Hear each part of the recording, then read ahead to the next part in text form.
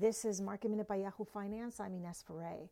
A congressional hearing over GameStop and the frenzy that took place in January is taking place right now. The focus of today's hearing includes payments for order flow, short selling, and the role of social media when it comes to the markets.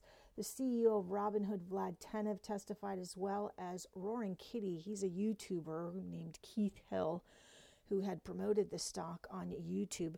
The CEO of Reddit, Steve Huffman, also testified today, as well as the founder of Melvin Capital, Gabe Plotkin.